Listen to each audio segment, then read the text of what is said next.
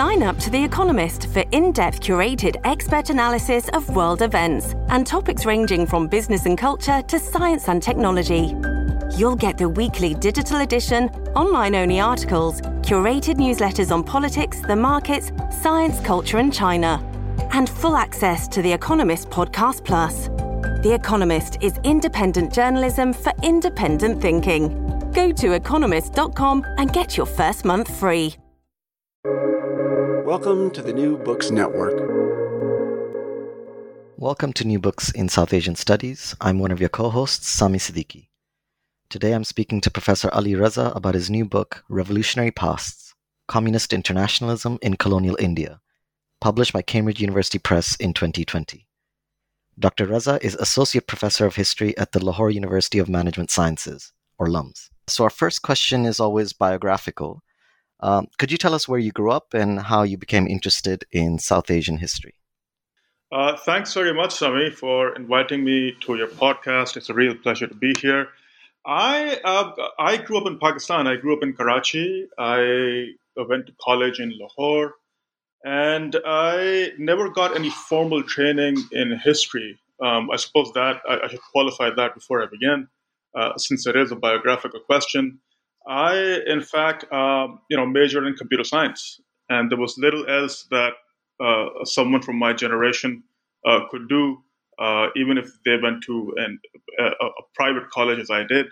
But my curiosity, I suppose, in history, stemmed from basically growing up as part of a generation that grew up with this cognitive dissonance of sorts. There was the kind of history, obviously, that we learned at home, the history that basically spoke of those other stories that weren't that emphasized in popular culture, in the television we consumed, in the texts that we read at school. This was a history that spoke of populist movements in the 1960s, of student, movements and tehreeks, and I grew up listening to those accounts, including obviously accounts of divided families across India and Pakistan, and I came from that divided family as well. So those kind of historical accounts, as it were, stood at odds with the kind of history that we consumed in school, consumed from television, and so on. And I suppose that curiosity remained of sorts. I only trained in history in my master's and then my PhD, and that's how I came to learn about and fall in love with the history of South Asia generally. Interesting. And now you're back in Pakistan teaching students about that history. I am, yes, indeed. And it's quite a ride, I have to say. Could you tell us about the genesis of this particular book? Sure. I still remember that moment very vividly. I was in the British Library struggling to come up with some kind of a thesis or a research question for my master's, which then made its way into my PhD. And I came across this treasure trove of files, which looked at subversive movements, which looked at revolutionary movements in colonial India, and I was just fascinated. These are incredible stories of incredible individuals who, in the colonial archive, came across as predominantly as fanatical, as subversive individuals who were basically kind of who were only painted in terms of their revolutionary intrigues, and that was a term that was used time and again. And I just became interested in those stories and really trying to figure out, well, what was it that made these individuals tick? I mean, what did they see? What did they dream of? What kind of visions of emancipation, of freedom, of decolonization, of national liberation? All those terms that we use on a regular basis. I mean, what did these dreams really mean for them? And also, obviously, the related question of why is the empire so interested in these individuals? And I'm just going by that massive volume. I mean, the amount of paperwork and documentation produced on these individuals is truly extraordinary. Especially when one looks at the eventual outcome of national liberation, of freedom in South Asia. in which none of these dreams actually materialize. And so, for that reason, amongst others, this archive tends to be, perhaps neglected. It's not given that much attention as opposed to, the usual suspects that one encounters in the archive. So, I mean, that's I suppose a rambling answer, but I suppose that gives a sense of, what made this story so interesting to me. And I just followed, these individuals from file to file, from document to document, really trying to piece together these journeys, these dreams, and these lives. And that's how I came to this book. Great, thank you. And you begin, your book with one of those people and one of those stories of an Indian farm worker, Naina Singh, in Argentina in 1929. He was visited by a roving communist revolutionary, Ratan Singh, who convinced Naina to leave his work, travel to Moscow, and become a revolutionary. Could you read out a short excerpt from the introduction that follows the story and expand on why you began the book this way? Sure, I'm happy to. This is someone, Naina Singh, who is a laborer who comes from what is now Indian Punjab. And he initially first makes his way to Singapore in search of work, doesn't quite, find much success. Then he, picks up his things and moves to Argentina, where he knows a few people who've already gotten some employment in the agricultural sector. And it's in Argentina that Naina Singh in the 1920s comes across this remarkable figure called Ratan Singh, who has come in from North America, of all places. He's affiliated with a movement called the Ghadar Party, whose aim it is to rid British India of basically imperial rule. And Ratan Singh is looking for recruits, and he runs into Naina Singh and his fellow workers, and he tells a story of basically of communism, of liberation, of freedom, of independence. And Naina Singh, is profoundly inspired by what he hears, and to cut a very long story short, he makes a life-changing decision, which is to leave his work and leave for Moscow on this road to revolution. And so the excerpt that I suppose might be relevant over here goes like this. Not only was the way to Moscow fraught with dangers, it also meant a life on the run from an unforgiving empire. And yet, they were irresistibly drawn to this life. It was no coincidence that Naina Singh spoke of a new spirit and a, quote, divine message. This was an appropriate description of the utopianism of his times. How do we understand this sensibility, especially in our present moment, which is marked by an entrenched suspicion of idealism and utopianism? Today, utopias and utopian visions appear as relics of a bygone era. But not so long ago, they were the hallmark of a rapidly transforming and tumultuous short 20th century. And I guess, this basically sets out the central kind of theme of my book, which is to explore those dreams, those ideals, and those visions that were associated with the question of freedom, which perhaps was the most frequently asked question at this time. It may well be the most frequently asked question of the 20th century, which is to say, what ought freedom to be? And I'm drawn, to this idealism of sorts because because again, as I said, or rather, as I hinted at, the generation that I belong to, and the world in which we grew up in, was marked by a deep suspicion of utopianism, of idealism, and utopianism in some ways became a byword for communist totalitarianism, for great experiments gone disastrously wrong. I'm thinking of the legacy of Stalinism. I'm thinking of those massive. I'm thinking of gulags. I'm thinking of those re-education camps. I'm thinking of all those tropes, perhaps, which are also true, of course, that became associated with communism, and relatedly with this question of utopianism.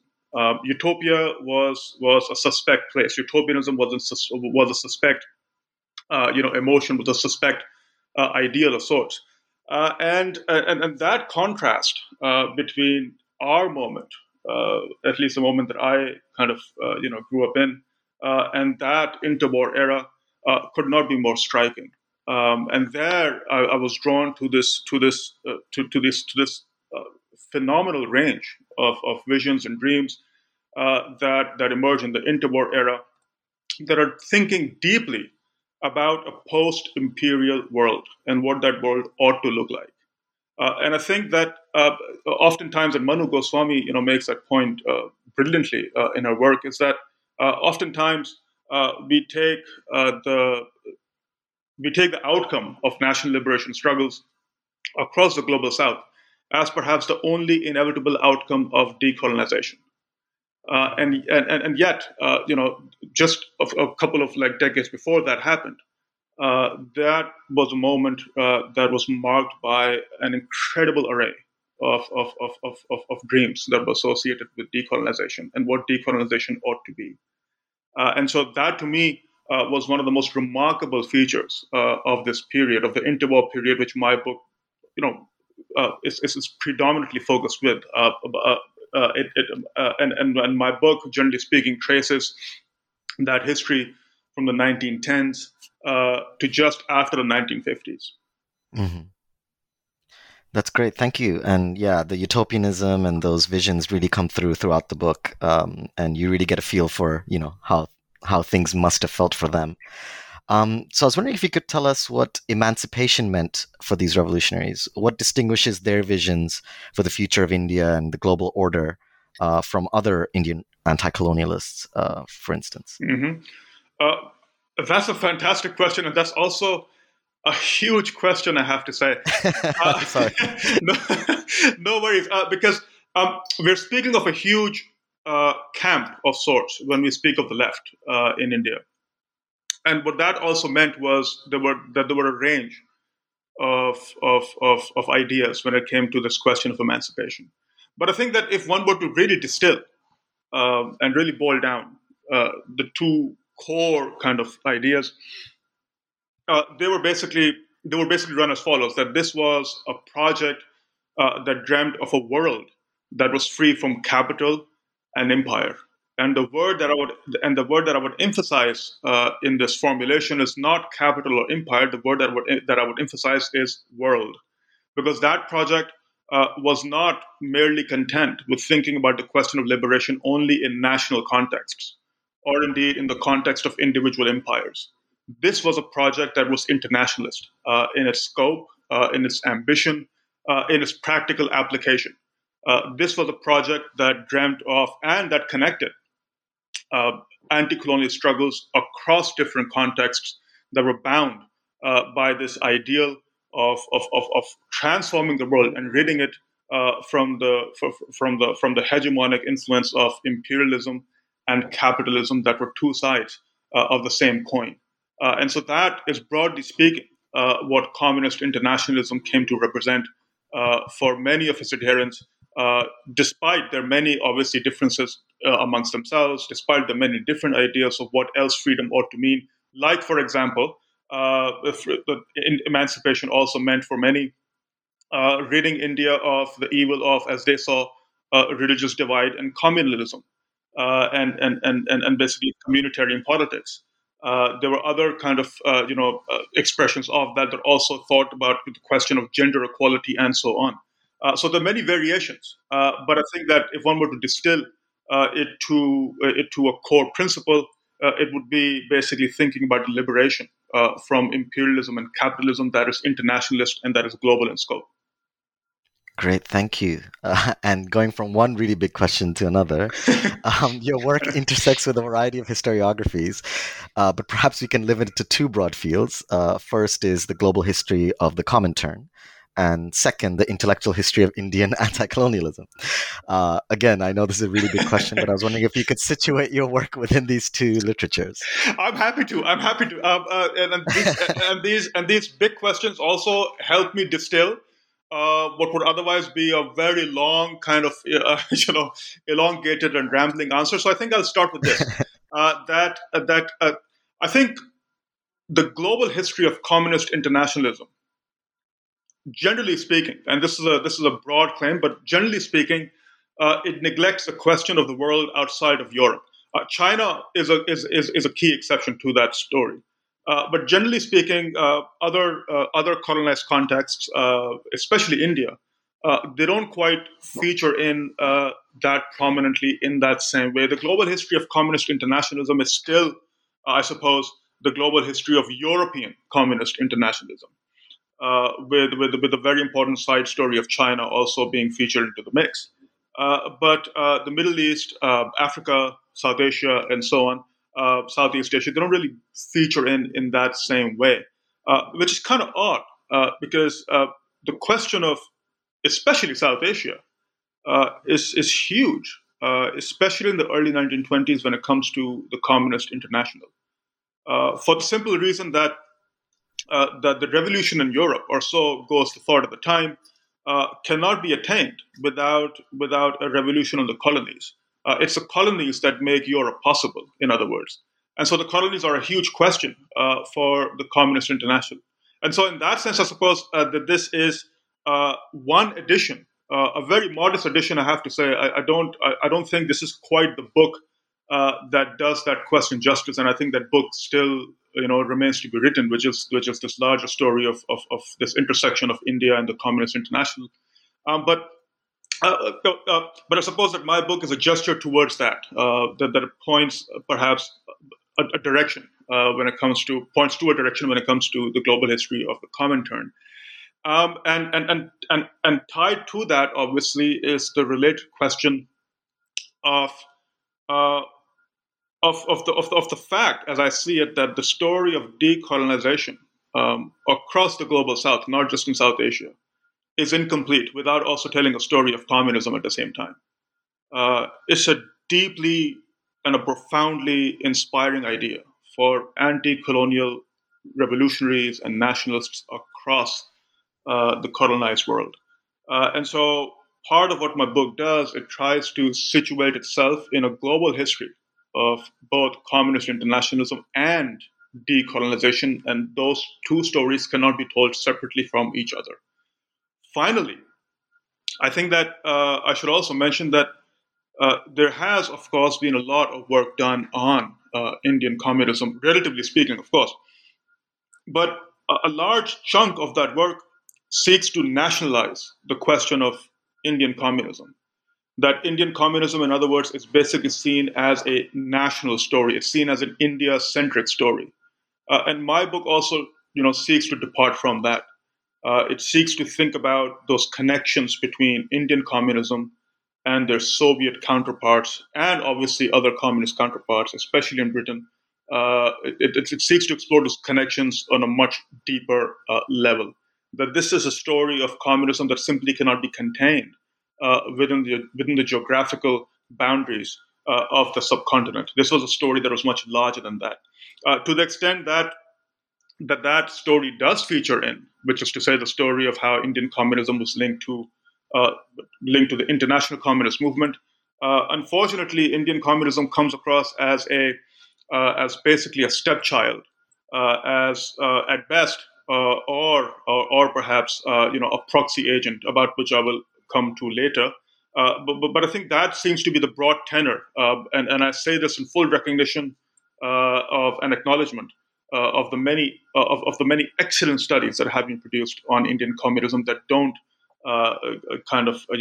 avoid such questions and that actually directly address the global history of Indian communism. So that's the first bit, I suppose, when it comes to that first part of your question about the global history of the Comintern. The second bit, and I'll be really quick about this, is that this belongs right there with the intellectual history of anti-colonialism in India. And in that sense, my book really builds up on some fantastic works that have come out in the past decade or so. I'm thinking of scholars like Maya Ramnath. I'm thinking of scholars like Kama McLean. I'm thinking of Daniel Elam. I'm thinking of Chris Moffat.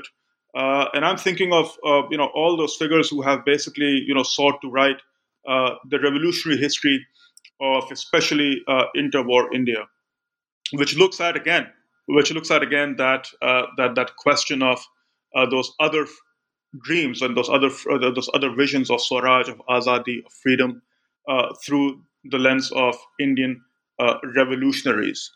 And I suppose that I guess this also builds up from the many interventions that we grew up studying, at least that I studied in my master's, the interventions that came in through the Subaltern Studies Collective and through the 90s, that basically stemmed from, as I understand it, this feeling that anti-colonialism had not really lived up to its promise, that promise of anti-colonialism still remained unfulfilled. And I think that also was, drove, historians to kind of like explore, what those other kind of movements look like and what those other kind of, imaginations were that held out a different outcome for national liberation, for decolonization in South Asia. Great. Thank you so much. Thank you for summarizing, where you see your book in these very big historiographies. That really helps. Could you read out another short excerpt from your introduction and explain what you mean by intermediate histories and communism of the everyday? Sure. This comes from page 8, and where I write that my attempt is to excavate a history of communism and communist thought and the seemingly ordinary subjects who inhabited it.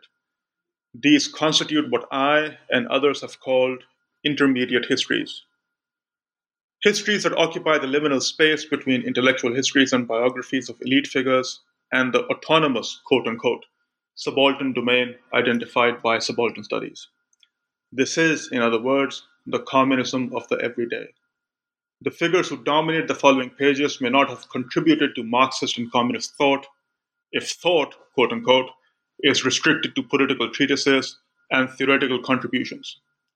But they were subjects in their own right, with an acute sense of their time and place in the history they imagine themselves making. I, by way of a broader kind of explanation, I was more interested in the rank and file members of these movements, in part because I felt that the historiography of communism in India, it focused, far too inordinately on the leaders of this movement, who were predominantly men who came from relatively privileged backgrounds, who produced these phenomenal interventions in the history of Marxist thought. I'm thinking of people like M.N. Roy, of course, who's perhaps the most celebrated and studied figure when it comes to the story of Indian communism. I'm thinking of Gangadhar Adhikari. I'm thinking of other, figures on the left like P.C. Joshi, and so on. And so the historiography of the left more generally, in some ways, seems to focus more on them. And part of the reason I suspect is because they're viewed as thinkers, as those who made those key interventions in communist thought and Marxist thought. But I was more interested in those ordinary members who made up the bulk of these organizations. What, for example, did communism mean to them? And on their level, going by their autobiographies, communism looks less doctrinaire. It looks more fluid. It is more embedded in specific landscapes and communities, and it draws, very liberally from locally situated social, cultural, and religious resources. And that is what I mean by the communism of the everyday. And to my mind, it's this that gave communism its drawing power, that made communism a part of that everyday local politics, at least in the region that I examine, which is predominantly North Punjab. And on that level, communism looks very different than it does if one were to go by the documents, or at least the official documents that were produced by the CPI, or if one were to go by the documents that are produced from the Bombay High Command. Communism at that level, at the level that I'm looking at, looks very different. And so, in that sense, this is not really a history that looks at that intellectual history and biography of elite figures. And nor is it that subaltern domain that autonomous domain, as Ranajit Guha called it, it's not that either. I mean, these are figures, these are ordinary figures who move around the world, who are part of this global labor force of that is involved in, obviously, industrial capital, that is involved in working in other kind of like countries, simply to make a living, to supplement their income, and so on. These are small, basically landholders, peasant farmers, and they become involved in this global project of sorts that is not restricted to their own, strictly speaking, to their own local situation or their own local context, nor is it restricted to that elite kind of like politics that these leaders of the movement were otherwise involved in. And so, in that sense, it's an awkward term, I must admit. In that sense, to my mind, I mean, this made that kind of like space more intermediate. And this is a term that I and two colleagues of mine and others, used in a edited volume that we brought out in 2014, which was called the Internationalist Moment. And so I'd really draw upon that kind of like sphere, that frame of sorts through which to situate it, the story. And so, that's basically the story of how I came to be involved in thinking about the story of the communism of the everyday and what it meant to the figures involved. Great, thank you. And that's a really excellent edited volume as well, which I would also recommend to anybody listening. Another idea that runs throughout your book is the idea of these figures having what you call an affective relationship with time. Could you explain what you mean by this, as it seems to be key for the argument you're making? I really enjoyed how you put affect and experience alongside ideas and politics in this book. I'm happy to, and I think I suppose I see this more clearly now that I've written the book in a way that I did not see when I started writing it. And by way of a prefacing comment, I think that most histories of Marxism and communism, rightly, the foreground a few key questions that came to dominate leftist thinking, and those, broadly speaking, were questions that revolved around political economy. And Marxist thought and communist politics and so on was situated within that framework of political economy, and that has been done to great effect and with much success. And I've learned a lot from those interventions. I though thought about, and now this is how I see my book now, that it effectively is a history of communism told as a history of emotions and dreams. It is, in other words, an affective history and I think that basically allows me to capture and to think about the allure and the enchantment of communism that went beyond questions of political economy. That Marxism and communism, however it was understood, represented a much grander idea, an idea that held out the possibility of transformation of the world.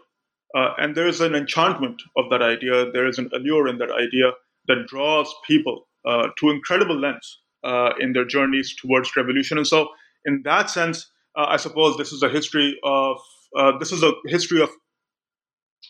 communist movements told through emotions and dreams. Alongside, as you said, the question of geopolitics and ideas and political economy and so on. So within that framework, and which brings me to the other part of your question, within that framework, I was really interested in the question of time and this affective relationship that I saw existed with their moment, with their time.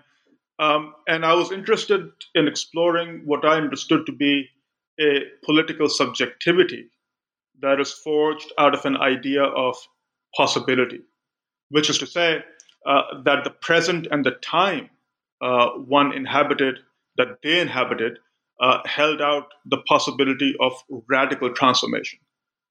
This belief that this time could be ruptured, and I'm speaking now in Benjaminian terms, that this time could be ruptured, could be broken, could be split apart to claim a radically emancipatory future.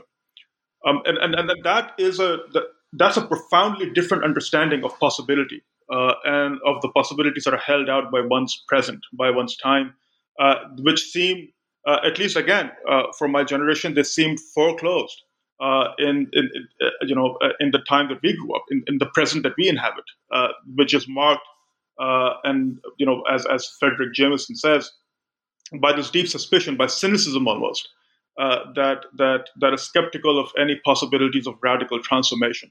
And so this was a kind of political subjectivity, in other words, that was forged out of this belief of basically having that possibility of rupturing what was otherwise a linear and a hollowed out conception of time, and it was driven by this conviction, this certainty of sorts, that the flow of history was redemptive, that the flow of history was emancipatory.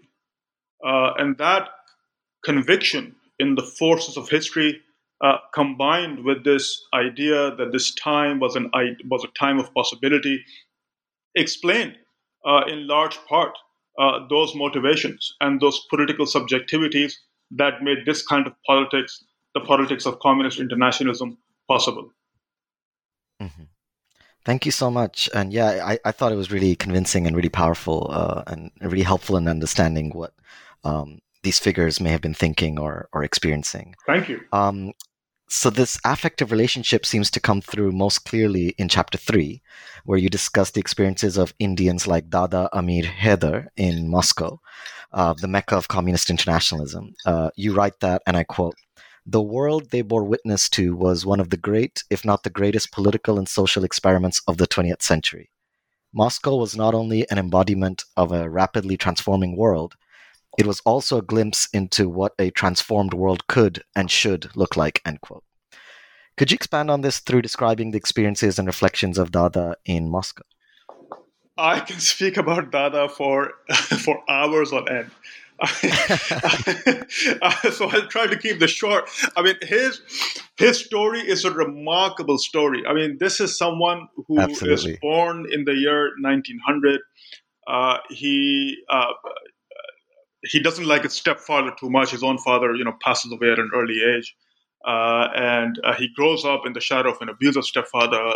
He runs away from home eventually, seeking refuge from his stepfather, and he makes his way to Bombay at the age of 14, traveling without a ticket, obviously. And it's in Bombay that he finds, it's in Bombay that he finds work in the year 1914 on board a shipping vessel. And at that time, Indian labor is in huge demand because the war has broken out. And so they're perfectly happy taking on board someone who was effectively still a child or a young teenager.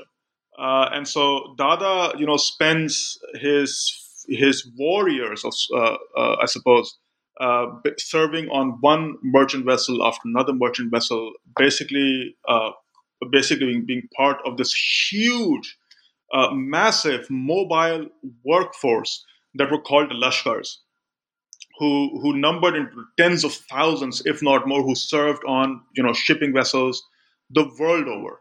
And this is a constantly mobile, moving workforce that serves from one port to another port, from one vessel to another vessel. And Dada belongs to that workforce. This is someone who experiences visceral racism on board these vessels.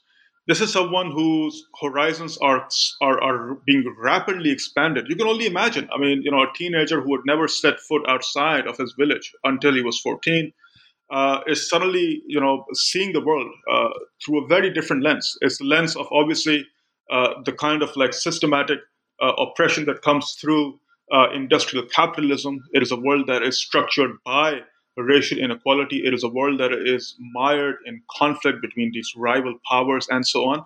But it is also a world that holds out other possibilities. And so Dada's journeys at that time, during this period, is also a story of rapidly expanding intellectual horizons.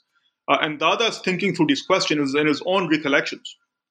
Um, as he makes a decision to kind of ditch his job, and he ditches his job because he is fed up of the racism that he encounters especially on American vessels, which are staffed by Southern crews who are obviously coming from Jim Crow, U.S. And he ditches, his occupation. He bails ship in just after the war in New York, of all places, and he spends those following years in the early 1920s, basically traveling across the United States, doing one thing after another, until he finally finds a job in Detroit, which at that time obviously is the center of massive production. And in between, bizarrely enough, he also learns how to fly. It's an incredible story, and so it's in Detroit. It's in Detroit that again he's in this vortex of sorts of this hotbed of industrial labor activism, and he joins the Communist Party of the USA. And the Communist Party of the USA in the mid-1920s is basically sending its cadres to Moscow to get that political and military training that would make them into card-carrying revolutionaries. And Dada happens to be one of them. And Dada then goes off on this journey alongside other Indian revolutionaries from the Ghadar Party, and they eventually land in Moscow in the mid-1920s. And that's when the next part of Dada's already incredible life starts, which is to say that Moscow at that time is a lodestone. It is the center of global revolution. It attracts communist revolutionaries and non-communist revolutionaries, anti-colonial nationalists, you name it, from across the world. From Jawaharlal Nehru to Indian exiles to people like Dada. I mean, there are people flocking over, across the world to Moscow, because Moscow at that time does not just promise, a communist revolution. Moscow at that time also holds out the promise of an anti-imperial and an anti-colonial revolution. And so Dada basically joins the ranks of dozens of nationalities who at that time are in Moscow. He enrolls in the Communist University of the Toilers of the East. It was called Kutwa by way of a short kind of acronym. And it's in Kutwa where Dada learned his Marxism, where Dada learned his communism, where he got his political education, where he basically learned fluent Russian.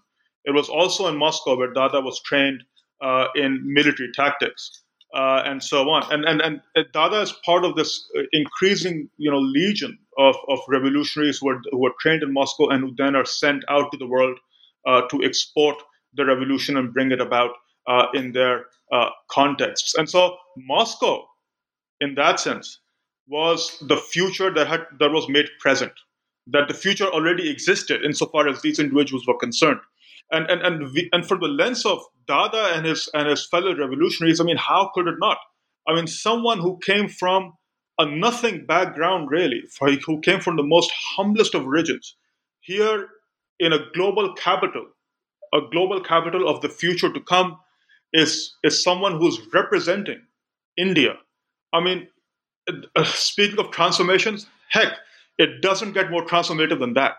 As far as Dada and other kind of individuals are concerned, and so this is how he comes to be involved in this project of communist internationalism, and this is also where those social norms and those cultural expectations are also breaking down. I mean, Moscow, one speaks of these grand kind of ideas, but take one very small example that Dada quotes in his autobiography. When he writes about the sight of black American, comrades, basically in relationships with white Soviet women, and he speaks about how that is inconceivable, from in the land that they call home, which was predominantly, southern United States. But those relationships those connections were possible in a place like Moscow. And so these very small instances, are something that really tell Dada and the historian of what the euphoria of this world really looked like. It was a world that had been inverted almost. It was a world that seemed to be already transformed. And obviously, when I say that, I fully recognize that there's a lot else going on at this time, and there are other revolutionaries, not just from India but elsewhere, who write about this social, cultural, and economic experiment in much more skeptical terms. And so one can obviously think about perhaps a dark underbelly of the social experiment.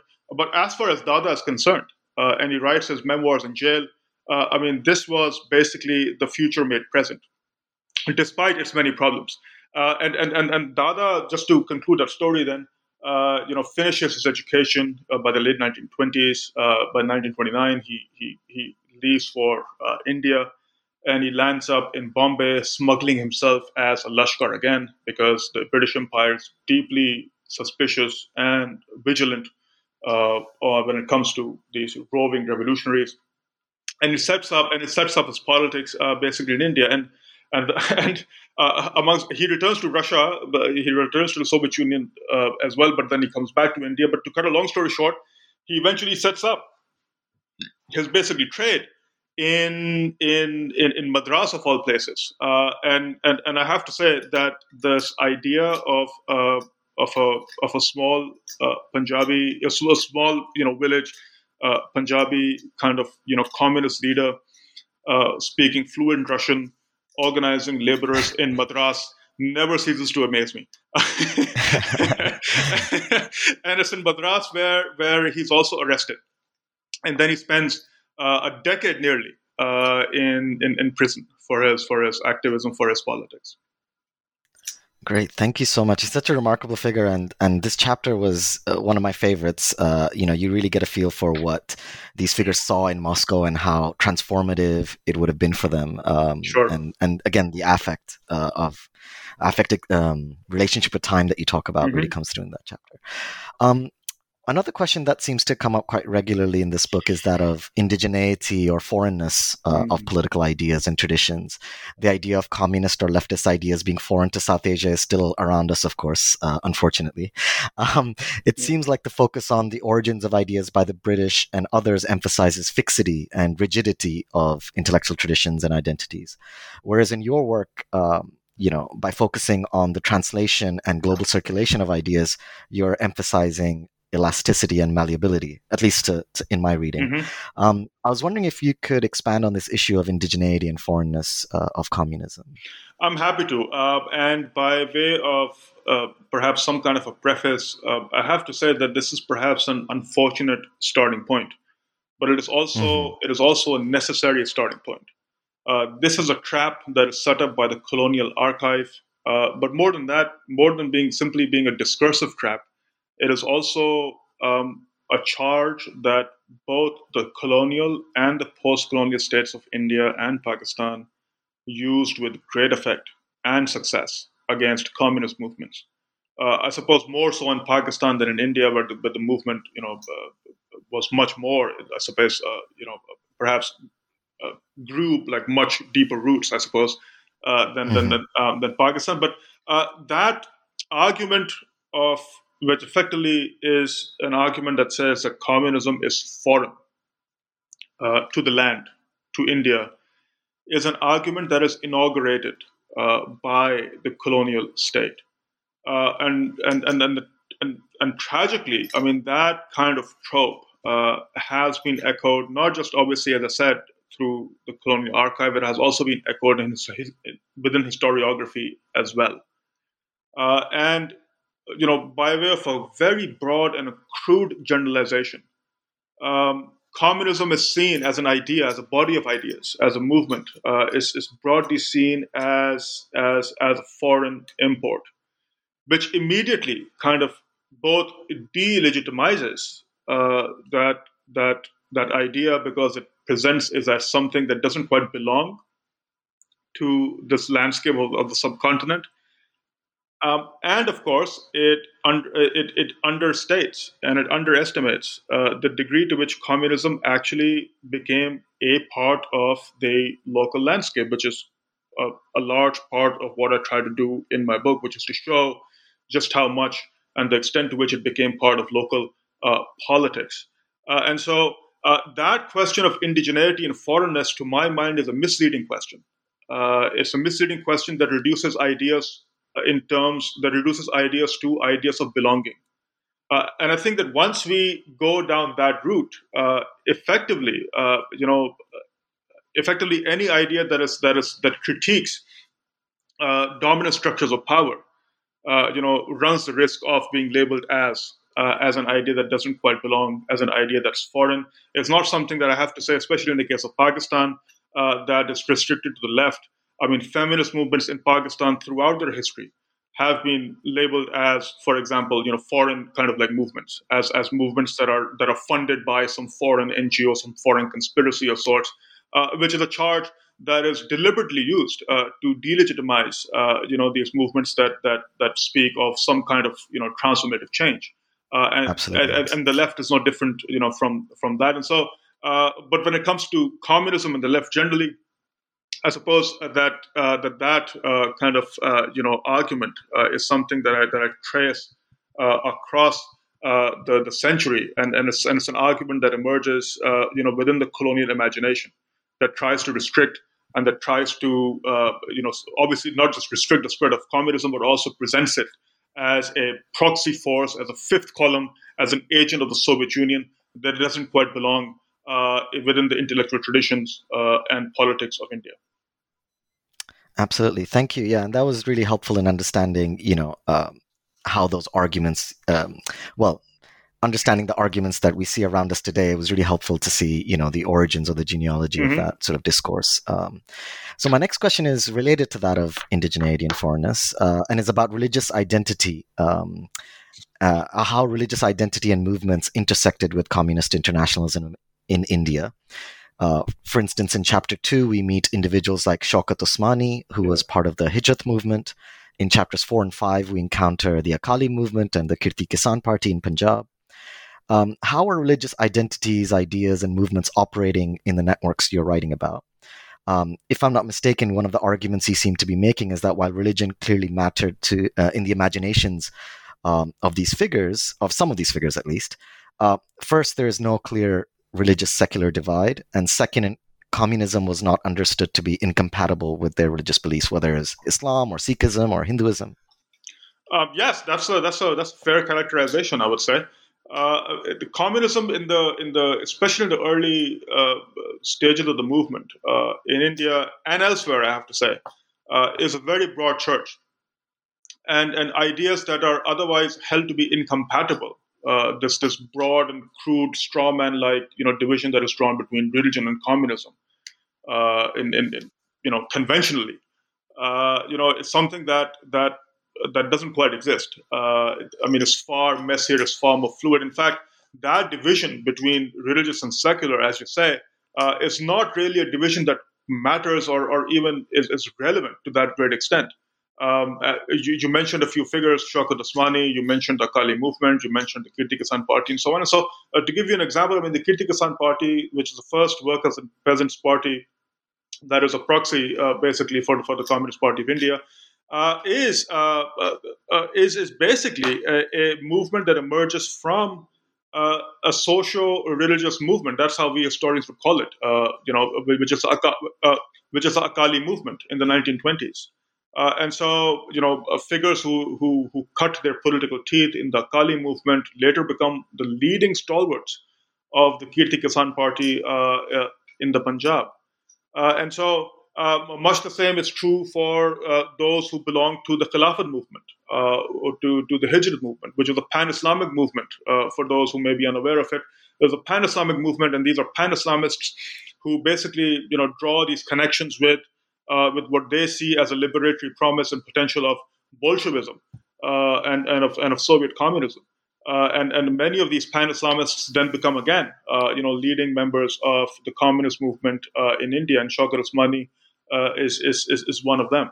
And so, it wasn't understood to be incompatible with the religious beliefs. In fact, and I'll end on this, the first issue that is taken out by the Kirti Kisan Party of a magazine called the Kirti begins with a quotation from the Sikh holy scripture, the Guru Granth Sahib. And so, that is not really seen as to be in conflict with communism.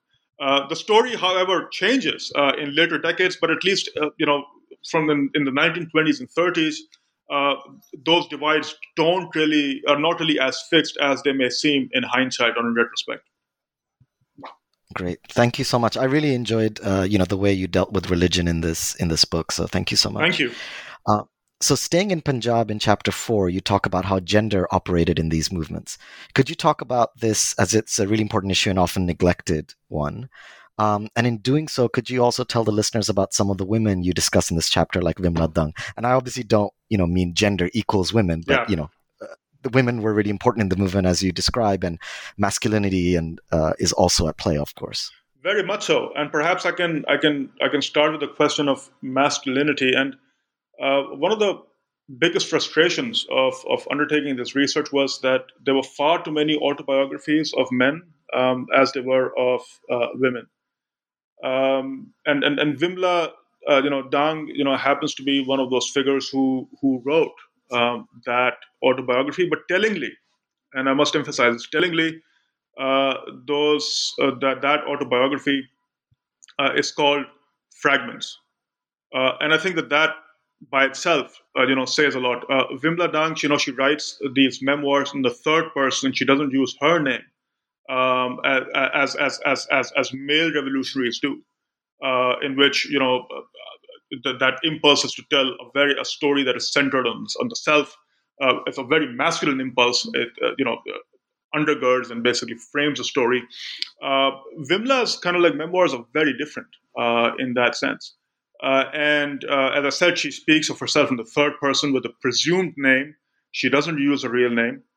But her story is nevertheless, deeply fascinating for the insight that it provides into the role that women played within the communist movement.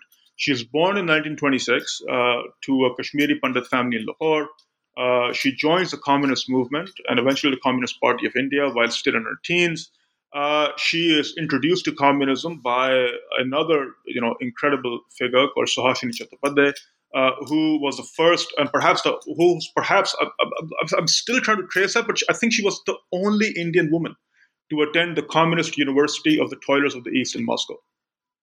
And she's usually thought to be the first woman who joined the Communist Party of India. And it's through Suhasini that Vimla learned about the Soviet Revolution in her recollection, and in her recollection, the unparalleled sacrifices, as she saw it, of the Soviet people, their remarkable achievements, and, of course, the astonishing progress that women had made in the Soviet Union. And these are all, her kind of like, interpretations, of course. And it's through Suhasini and other, women comrades that Vimla comes into this movement. But she also comes into this movement through her elder brothers, which is the story of many of the women who belonged in the movement, who joined the movement. And they joined the movement in part, through their male relatives, because there were still, deep and rather heavy social consequences for individual women if they joined, a political movement, not just obviously the CPI, but other movements as well. And Vimla, speaks of other women who were similarly interested in these political questions, in these political movements. But those are women who are either disowned by their families, or basically cast off or cut adrift from familiar support networks.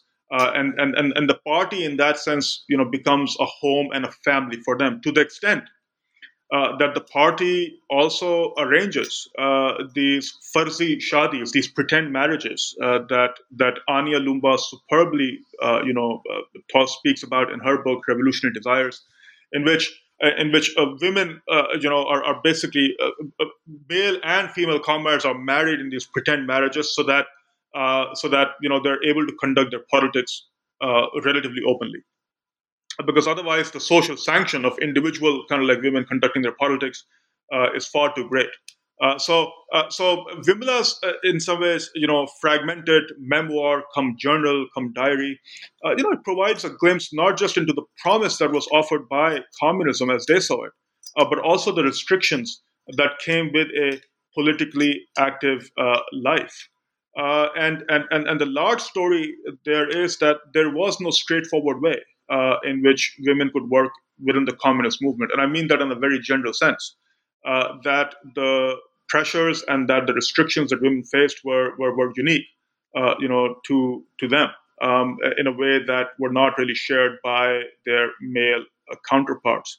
And just by way of, perhaps concluding what would otherwise be a huge kind of like, topic of discussion, I mean, Kama McLean, for example, has done some excellent work when it comes to women revolutionaries and how they defied and appropriated norms and ideals around concepts of womanhood that allowed them to skirt state intelligence and disciplinary networks, which allowed them to actually be key members of revolutionary and communist movements.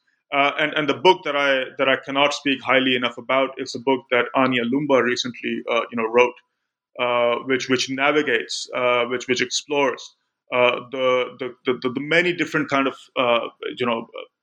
modes in which women participated in the movement.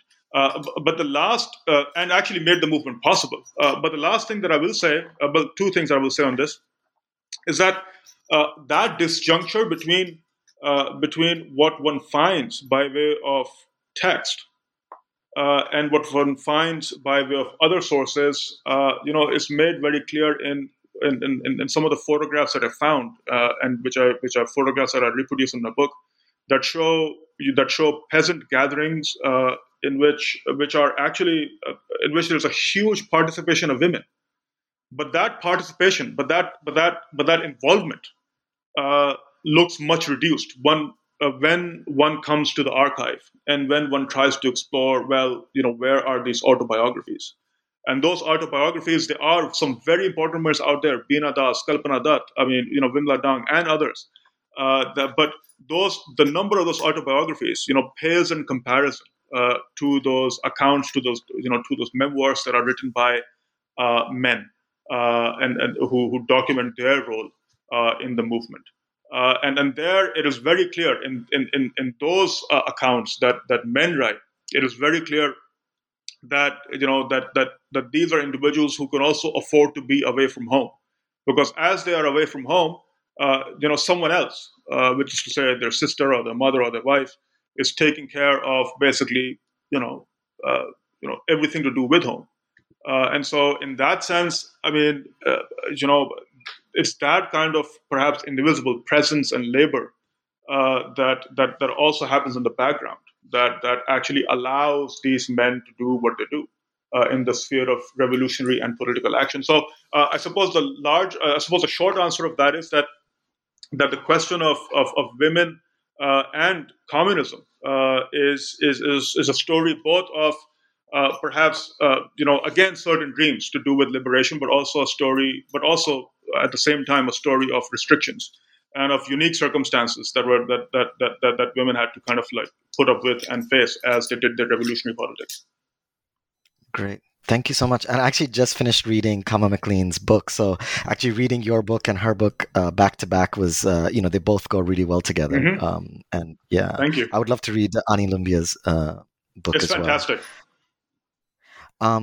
So at the end of chapter 5, the next one, you argue that political fluidity and occasional unity of the intellectual and political climate grew tenuous over the course of the interwar period. Could you explain what you mean by the political fluidity of the 1920s, as well as what changed in the mid 1930s? I know these are both very big questions. Sure. I mean, but broadly speaking, I suppose the larger story is that communism, from starting off as a very broad camp that attracts politicians and political activists of various ideological and political persuasions. It becomes more crystallized. It becomes perhaps more reduced by the late 1930s and the early 1940s. And I don't mean reduced in terms of numbers, because by the 1940s, I mean, the CPI is a huge movement. It has hundreds of thousands, of members through its affiliate organizations and so on. I mean reduced in terms of those connections that really made the 1920s and 1930s stand out. One part of that answer is that there is obviously a shift towards a certain kind of orthodoxy that was brought in by Stalinism in the Soviet Union. And so there is that story of ideological, perhaps, orthodoxy that is happening internationally. But in India as well, aside from that story of ideological restrictiveness, there is also the story of an immense amount of state persecution and this deep kind of like split that slowly emerges between the nationalist camp, quote unquote, and the communist camp, quote unquote.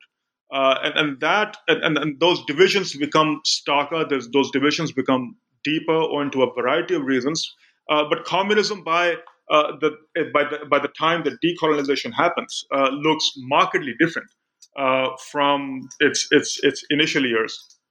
And so that political fluidity, by which I mean those connections with, as you mentioned, with not just nationalist movements, but also with social religious movements, they basically fade away by the 1940s. And by way of a concrete example, the very same Akalis who joined, the communist movement, are faced in the 1940s by the charge of basically being Gnostics or atheists who had basically gone away and left their religion.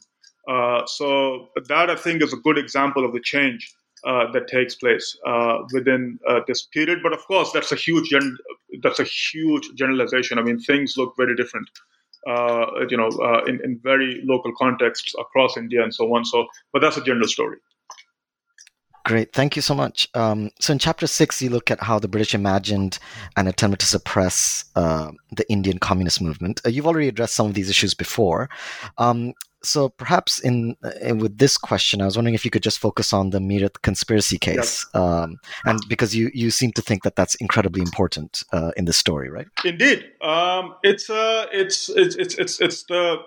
yet another conspiracy case. A number of conspiracy cases have been launched in the 1920s. The slew of Peshawar conspiracy cases, the Kanpur conspiracy case, and all of these conspiracy cases, they attempt to persecute and to stamp out what they see as communism in India, and they attempt to establish that the communist conspiracy as they see it. And so Meerut, the conspiracy case, which is a case that lasts for 4 years, from 1929 to 1933, this is a huge moment within the legal history of India and in the history of communism as well. Because it's not just that the British are keen to paint and cast communism as a fifth column, as a proxy agent of the Soviet Union, as I mentioned earlier. To also make the British prosecutor, Langford James, he also makes a really intriguing argument. And he says in his many speeches towards the court, he makes a claim basically that communism was alien to the land, and that Bolsheviks, as he understood them, were anti-family, anti-God, anti-India, and so on. In some ways, what Meerut sought to do was that it sought to stamp out and to declare illegal and criminal communism as a body of idea in of itself. So it wasn't simply enough to ban the communist movement, which it was. One also had to render criminal communist thought per se, because it was against everything that India was. And so it's Meerut that actually inaugurates these arguments. And I say inaugurates these arguments, one can think, well, what difference really does a courtroom make in the larger scheme of things? But actually it makes a huge difference, because what happens in Meerut is breathlessly reported in the local press, across India. And those are arguments that then become, a key part of the arsenal that the political opponents of the communists use with great effect, I have to say, in the 1940s and in the 1950s and beyond. In some ways, we're still stuck to those arguments. And that's not to say that it's Meerut alone that is responsible, for inaugurating this argument, but Meerut, exemplifies and symbolizes, that colonial imagination that basically never saw communism as a thought that belonged to this landscape. And those charges of communism being anti-God, anti-family, anti-India, anti-Pakistan, you name it, are basically, charges that are basically thrown at the left generally and communism more specifically. Sometimes, obviously, to great effect. Great. Thank you so much. So you've talked about, the impact of, I guess, Stalinism and then British suppression and Meerut conspiracy case. And then comes partition of the subcontinent in 1947. So I was wondering if you could, talk about the impact of partition and what communist internationalism looks like in the aftermath of partition.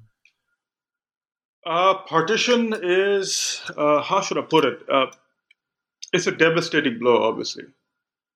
And it's a devastating blow not just to Indian communists, but partition also, symbolizes, in a way that nothing else does, the dissatisfaction and the unfulfillment that comes with freedom. We tend to think of freedom as a time of euphoria, as a time of fulfillment, as a time of achievement, of overcoming.